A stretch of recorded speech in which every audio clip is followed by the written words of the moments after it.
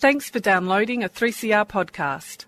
3CR is an independent community radio station based in Melbourne, Australia. We need your financial support to keep going. Go to www.3cr.org.au for more information and to donate online. Now stay tuned for your 3CR podcast.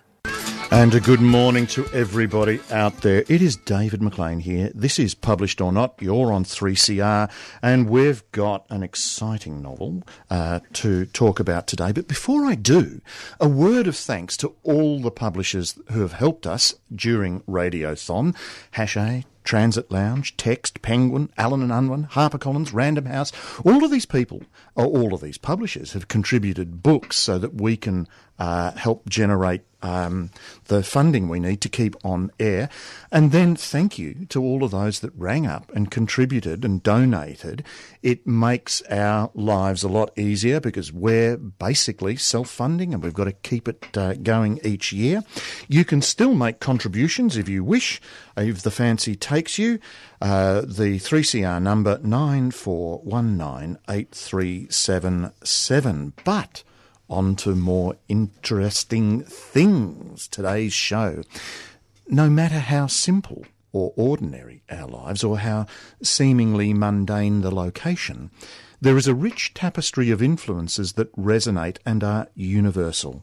Such is the case with the women in Catherine de Saint-Phal's novel On Brunswick Ground. So, Catherine, welcome to 3CR. Thank you. Did I get the pronunciation of your surname correct? Oh, I think it's a train of a name. I wouldn't even worry about it. It's de Saint-Phal. But de Saint-Phal. Yeah, de Saint-Phal.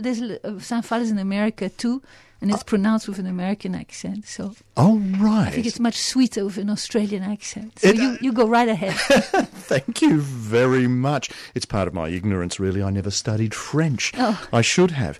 But this will give the listener an idea of your background, which is one area I want to touch on first, because you've been published in France, yes. And you were telling me off air, but French is not your native language. No. I started speaking French when I was 6, and I only spoke English until then. And I was brought up in Sussex, in the south of England, and I was born in London. Right, but so you still have a French accent. I know, but that, as I said to you earlier on, it's a Vegemite of a French accent over the top of the English underneath. And I love that use of imagery, a Vegemite of a language, because basically that's an Australian image then. Well, I do like Vegemite. I used to like Marmite, but now I'm into Vegemite. So basically, and you've got a universal voice there for English, French and Australian. The challenges then of writing, because your novels were originally published in French, the challenge of writing in another language, basically. Well, it's funny because I'm a bastard between those two languages. That's all right. Isn't it? That's fine. You can use that word on it. Don't worry. I'm between the two languages, like a proper bilingual person, because Yes. I learned the two. So it doesn't feel like a shock because my heart beats in English, because when I was a kid, I only spoke English. Right. But really then, this gets us into the fact that, in your biography, you mentioned that the sky is bigger and the people warmer in Australia. You've come to Australia. How long have you been here? I've been here since August 2003. And the sky bigger, the people warmer. Well, because when I arrived at the airport, I came out of the plane, and you're so you're jet lagged out of your eyebrows, and I walked to the big window. It's a big window, wall to wall, and I looked out and I saw this. I had a shock. I'd never seen a sky like that. Yeah, I have lived in the south of France where the sky is really beautiful. It's like a painting of.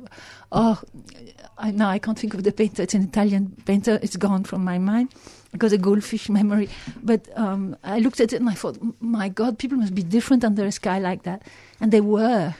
They really were. And I didn't know anything or anybody. And I suddenly heard, no worries, really? No worries. And it was soothing from the word go. Right, excellent. Yes. Well, basically, your novel then is set in Australia, and more specifically in Brunswick. And I just want to have a little bit of a reading, because this landscape of Australia, the vastness, actually is used in Brunswick, which is an interesting connection. I don't want to remember why I am here. Mapping my way as I walk, I just want to remember forward as the desert light slinks into Brunswick, making the dust glitter, creating mysterious nocturnal places under the curved metal roofing over the shops. Of course, I have no idea how this desert light reaches Melbourne's inner suburbs. It makes no sense. The desert is hundreds of miles away. It's probably only in my head, but here, in Lygon Street, I'm always expecting a desert just beyond the last 7-Eleven. Trees, footpaths, shops, cafes and supermarkets waver on the brink of existence. They could just as well duck out into another world, yet they choose to stay. You've got the desert coming into the city. Well, it's funny. It's like systole, diastole, everything contains its opposite. And I have a feeling that Australia is so large, so big. And even when you go in a very small place like Brunswick, that's very typical and very centred, it contains the immensity of the heart of Australia too. The other day I was in the city, and near Swanston Street, yes. And there was some Aboriginals sitting drunk and looking very sad near that big church, Anglican church, near Flinders St Paul's Station. Cathedral. Yeah. Sorry, I should know that. I'm terrible. Not to worry. And it felt so empty and sad, and yet I thought, wow, that's impressive, because it's the very heart of the city, and yet it's like a desert. So in fact, it's very true. Australia is always true. It contains its own truth right there, because in other cities, they have galloping heroes on bronze horses, but here it's only, how can I say, oh dear. I'm losing my... Take your time. This is not a worry. They have, those who's the guy, the explorers who went in the desert? Burke and Wills. Yeah. Burke and Wills, Wills. Burke and Wills. I know that. It's gone from my mind. They went in the desert, and there's sculptures of them, Yeah, well, our failures. Yes. And it's the absence and the desert that's right at the centre. So yes. It's true, the Aboriginals are right there in the heart of that busy city. Yeah. The other voice you heard there, dear listener, was that of Barry, who is the publisher who's come to join us. So I should have said welcome also to you, Barry. And Barry Scott of Transit Lounge. Barry Scott, Thank you. who published the novel. And we're going to talk to Barry also about why he chose to publish this book a little later. But I'm talking to Catherine Desainfal, if I can get my pronunciation correct, about On Brunswick Ground. The Australian setting, we're in Brunswick. And then you go into the intimacy then of Brunswick tonight. I'm in a bar in Brunswick on a high stool with a book and a beer, hanging in the middle of a blur of voices like some strange fruit from another tree, losing myself in the story, downing a cool redemptive sip every few pages. I keep a weather ear out for the floating. No worries, mate, I'm easy, and you're right. That, like the sea spume tightening one's hold on a ship's rail, keep my feet firmly hitched on the rung of the stool I'm sitting on. So there we have Brunswick. What's so fascinating about Brunswick? I think that what really fascinates me about that place is the humanity and kindness of its inhabitants. Paris is a very hard... I have French people I love, but the town itself is very critical and snobby and slightly condescending population of intellectuals, and of course there's lovely people. I mean, I'm not, in the general atmosphere. While the general atmosphere of Brunswick is so much sweetness. I think that's what touches me most. Is that just Brunswick, or does that extend beyond, do you think? It extends, but I think Melbourne is my favourite city. I mean, Perth wouldn't be my favourite city of Australia, though I'd love to visit it. I haven't been. But I went to Port Douglas, but I always said, oh, can we go home to Melbourne? I went to Sydney. I thought Sydney was beautiful, My partner Paul would kill me because he was born and he loves the harbour and he loves the sea, but I couldn't wait to get back to Melbourne. Right. I'd like to think that our... But it is beautiful. I mean, the Opera House. Sorry, Yeah. I interrupted you. No, that's fine. I'd like to think that our generosity could extend beyond our borders, but I think I'm getting onto another topic there. Yeah, that's a good point. Moot point. But now we've got the setting, Australia, Brunswick, the characters you've got here, and you've got a range of women, each with their own concerns. You have Bernice, and Bernice is looking at, I'm going to do IVF, 39, no time left. And Bernice explains it all to me. Nothing is left in the shadows. It's all very scientific. They stick a catheter into your uterus at the most fertile time of the cycle, and then they empty the contents of the test tube inside you. To listen to her is to hear a woman shouting on the ramparts of some ancient city, menacing a higher power, taunting the gods for what she wants. What are you saying about... Well, Bernice in particular. Well, that's something deeper. In fact, it's a concern about the feminine, because in France, women are very different, and I was fascinated in Australia by the women. Not only human beings, men and women, but women were so different from French women. I was afraid of French women, and Australian women are a refuge. So. And this, I heard conversations like that in a bar and in in bars and pubs and railway stations. So just talking about talking about things in a very direct way, and you're cared for. You know, the humanity in you is cared for by Australians. Once I tripped in the street. I'm very absent-minded and forgetful, and I forgot something, and I was rushing down the street and. This man or this woman, I can't remember, stopped and said, "You're right. It was so, and it happens all the time. People are compassionate. Yeah. Not pitying, compassionate, they don't intrude. They're very much their own person. But see, what I was thinking when you were talking about Bernice and that need or the, you get onto an issue which we'll get onto later on, this notion of extremism. I mean, that desire to procreate, the attitude and all of these sorts of things. Well, what I meant is, sorry, I went out of the subject you were saying but the directness of Australian women, they speak of things, a cat is a cat. They say what's what, an IVF is IVF, and they go straight to the point. But for somebody who's French and who's, it's very relief. A relief to talk about those issues? No. To hear someone, that issue or any issue, that was her issue at the time, but it was such a relief because she said the truth about what was happening. Yes. Okay. You have Matali, whose brother committed suicide, who claims, "I'm tempted by death." When her brother committed suicide, I was 18 then, he was 17, we could have been twins. And she's haunted by this, or her brother's presence, shall we say? What are you trying to say there? Well, that's a very precise memory. That's actually somebody I met, and it has to do with Gilmar, and that's the whole idea of the book came from that. Right.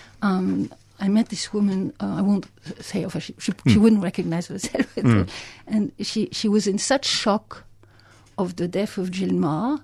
She thought, I'm really, and this is a true story, she was so unnerved, and she says, I can't understand. And this is I say that in the story, Mitali's story, but it's something I heard, and it touched me so much because it was as if the feminine itself, that concerns everyone, that is touched there. Yeah.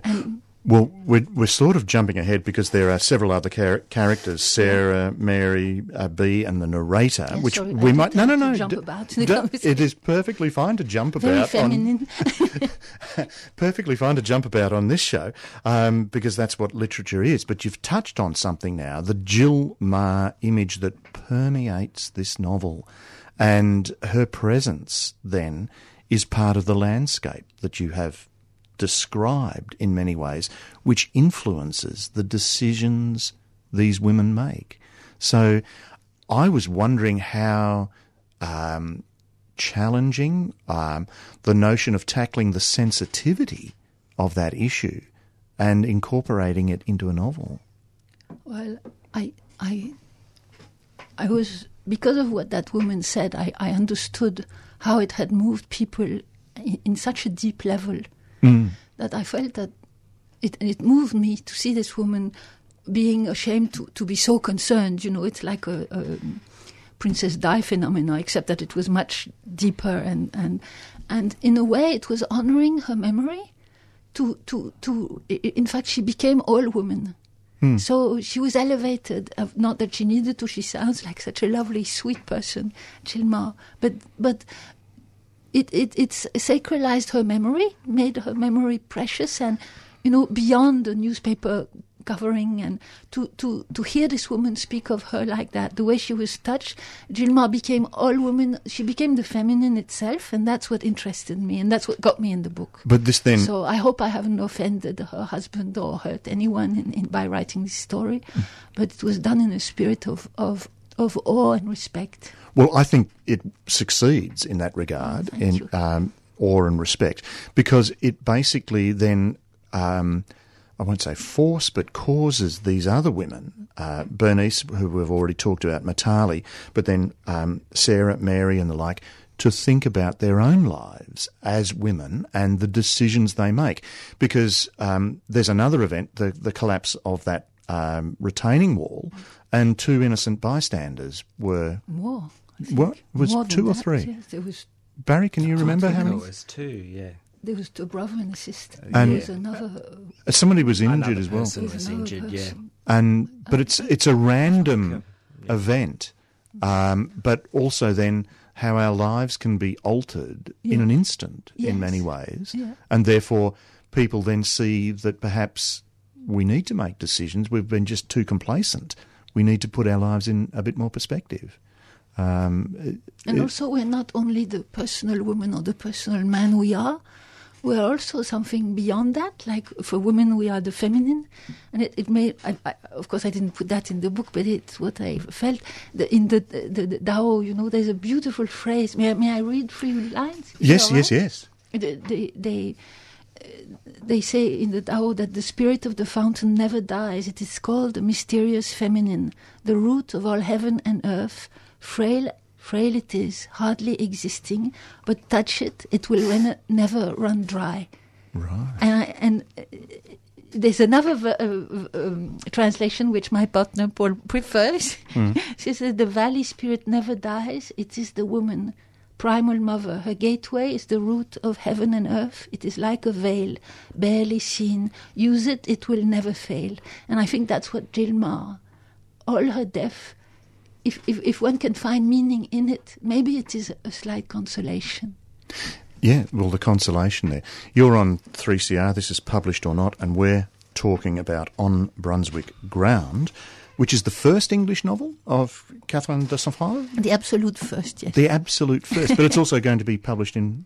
It is published already in French, because I wrote it in English, and then I thought, because I've been writing things here for a long time, and nothing was happening, and I was getting a bit, maybe Austrians don't like my stuff, I should go. So I said, okay, I'll translate it into French. And then my dear friend Roger Averill, who's also a writer for Transit Lounge, wrote a beautiful book to die for, called Keeping Faith and Exile. And also Boy He Cry. He read it and he liked it, and he showed it to Barry, and my French publisher had just accepted it. So it was quite a fluke that they quite happened. A fluke. Yeah. What made you take it on, Barry? Well, Roger did bring Catherine to our attention, which was fantastic, and I wasn't aware of her writing. And the first thing I loved about the book was the crisp style. It's, in a way, it seems deceptively light, but it's really deep. So it draws you in. It's easy to read, but there's a lot to think about as well. It's quite profound in a lot of regards. And also it seemed to me to be about quite an iconic suburb in Melbourne, Brunswick. In that way, it reminded me a little bit of what Monkey Grip was to Carlton, in the sense that, they were cycling past the Carlton Baths, and it referenced an area that a lot of people know and love, and it also tapped in, of course, to wonderful female characters and the way they support one another. But also, from what Catherine's just been saying, she's taken the voices, the sounds, the characters who we pass every day, yes. And yet you've made them part of the novel, but more so part of the issues that we are addressing in every day of our lives, like reproduction, the IVF. But you do get onto this notion, well, there's a couple of notions that we have Sarah, who's running a nursery, who actually employs the narrator. The narrator doesn't have a name. No, because I thought, I obviously it's me, and I thought it's rather gross to incarnate myself in a story that was fiction, which there's parts of truth, there's really big, characters that I've seen and heard, but I've weaved a story, a fiction out of that. So, yes. But I'm just like a gaze. But and the story I build over the narrator is also fiction. But the narrator I then... have no amnesic partner. My partner's a poet and very not amnesic. He's full. He's on the board. Yeah, but that's it. The narrator has a challenge in that her partner Jack has suffered in an accident and has suffered amnesia, and. Yes, but you see, the idea was that she's just like a camera, So I felt, yeah. But there's something then missing in her life, or something has disappeared. Sarah, who runs the nursery, lost her husband, but I can't tell too much about that because you're going to have to read the story because there's an interesting development there. But Sarah's daughter then, Mary, has married a Muslim.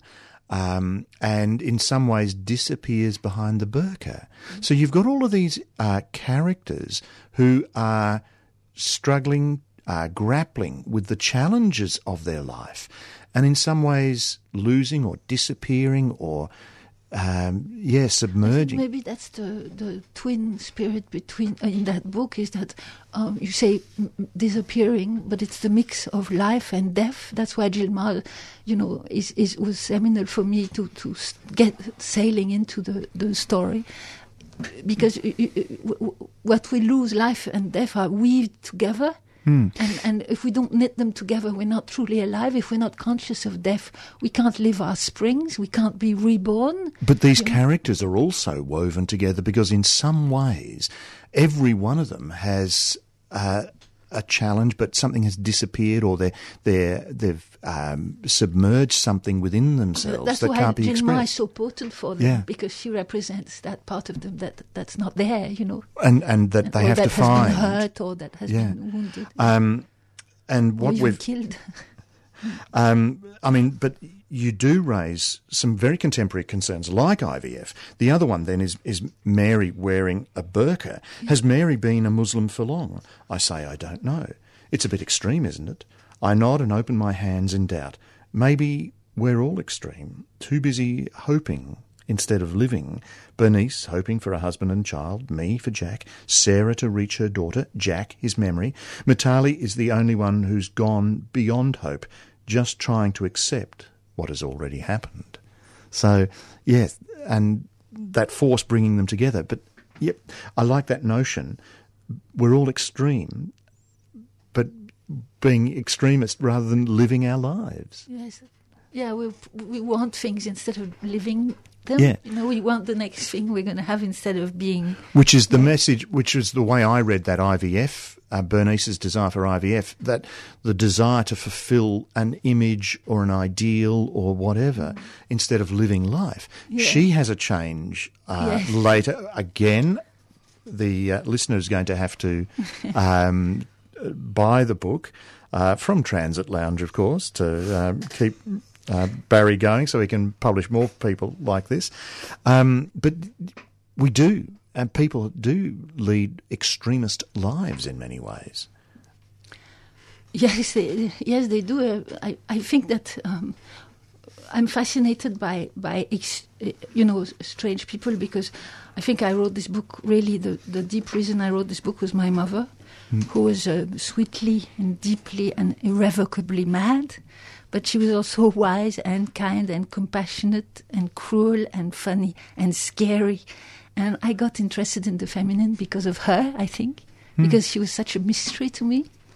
So I don't know if I've answered your question or if I've hopped aside, but I think, yeah. It's a fascinating reply, getting insights. There are random events. What is another interesting little facet is the archaeology in many ways, where you tie in the past. We've got two other characters, Harry and Francis, who are archaeologists. And Francis, at one point, when my mother was killed by that falling branch, I began looking into her past. I knew next to nothing about her family, her childhood. She was a withdrawn personality. Then I found out stuff even my father didn't know. She'd been a trapeze artist, she spoke Spanish, she had a half-brother we'd never met, and so on. It was like the unveiling of a monument. This inquiring into her life because of her death gradually got my imagination involved in archaeology without any conscious decision.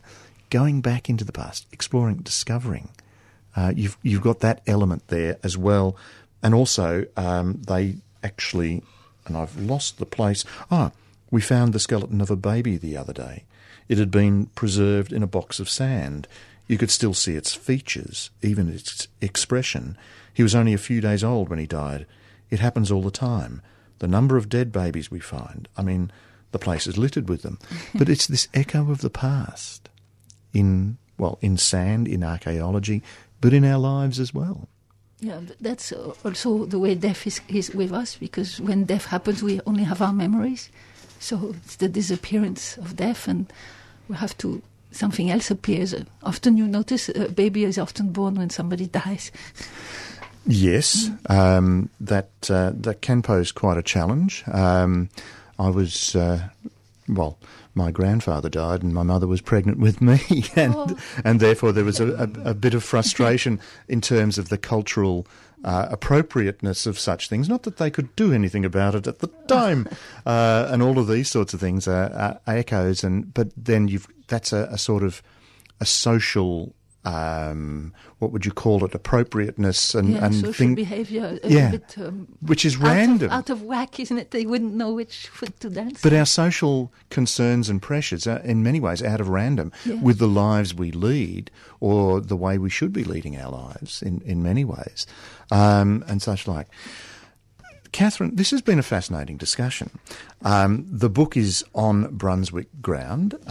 Barry's been in as well, the publisher, and his reasons for choosing to publish on Brunswick ground. There is a launch, and that is on Thursday, the 2nd of July, 6:30 for 7 p.m. It's at the Red Wheelbarrow Books, 105 Lygon Street, Brunswick East. There couldn't be a better location to launch the book. No. Has there been like it's in the book. Has there been a reaction from anybody in and around Brunswick? Well, it's not out yet. Yeah, it's just coming out at the beginning of next month, but with the current setup with the distributors, things seem to get into stores about 2 weeks before scheduled release date, so it will be around probably within a week. You'll see it in stores. Well, I hope people get hold of it. It's elegantly written, delightful. The ideas behind it are fascinating. So on Brunswick ground, Catherine de Saint-Phal is the author. What accent did I say there? Barry Scott has been with us as well, and it is a Transit Lounge publication. And now we have to move out of here so ruminations can come in.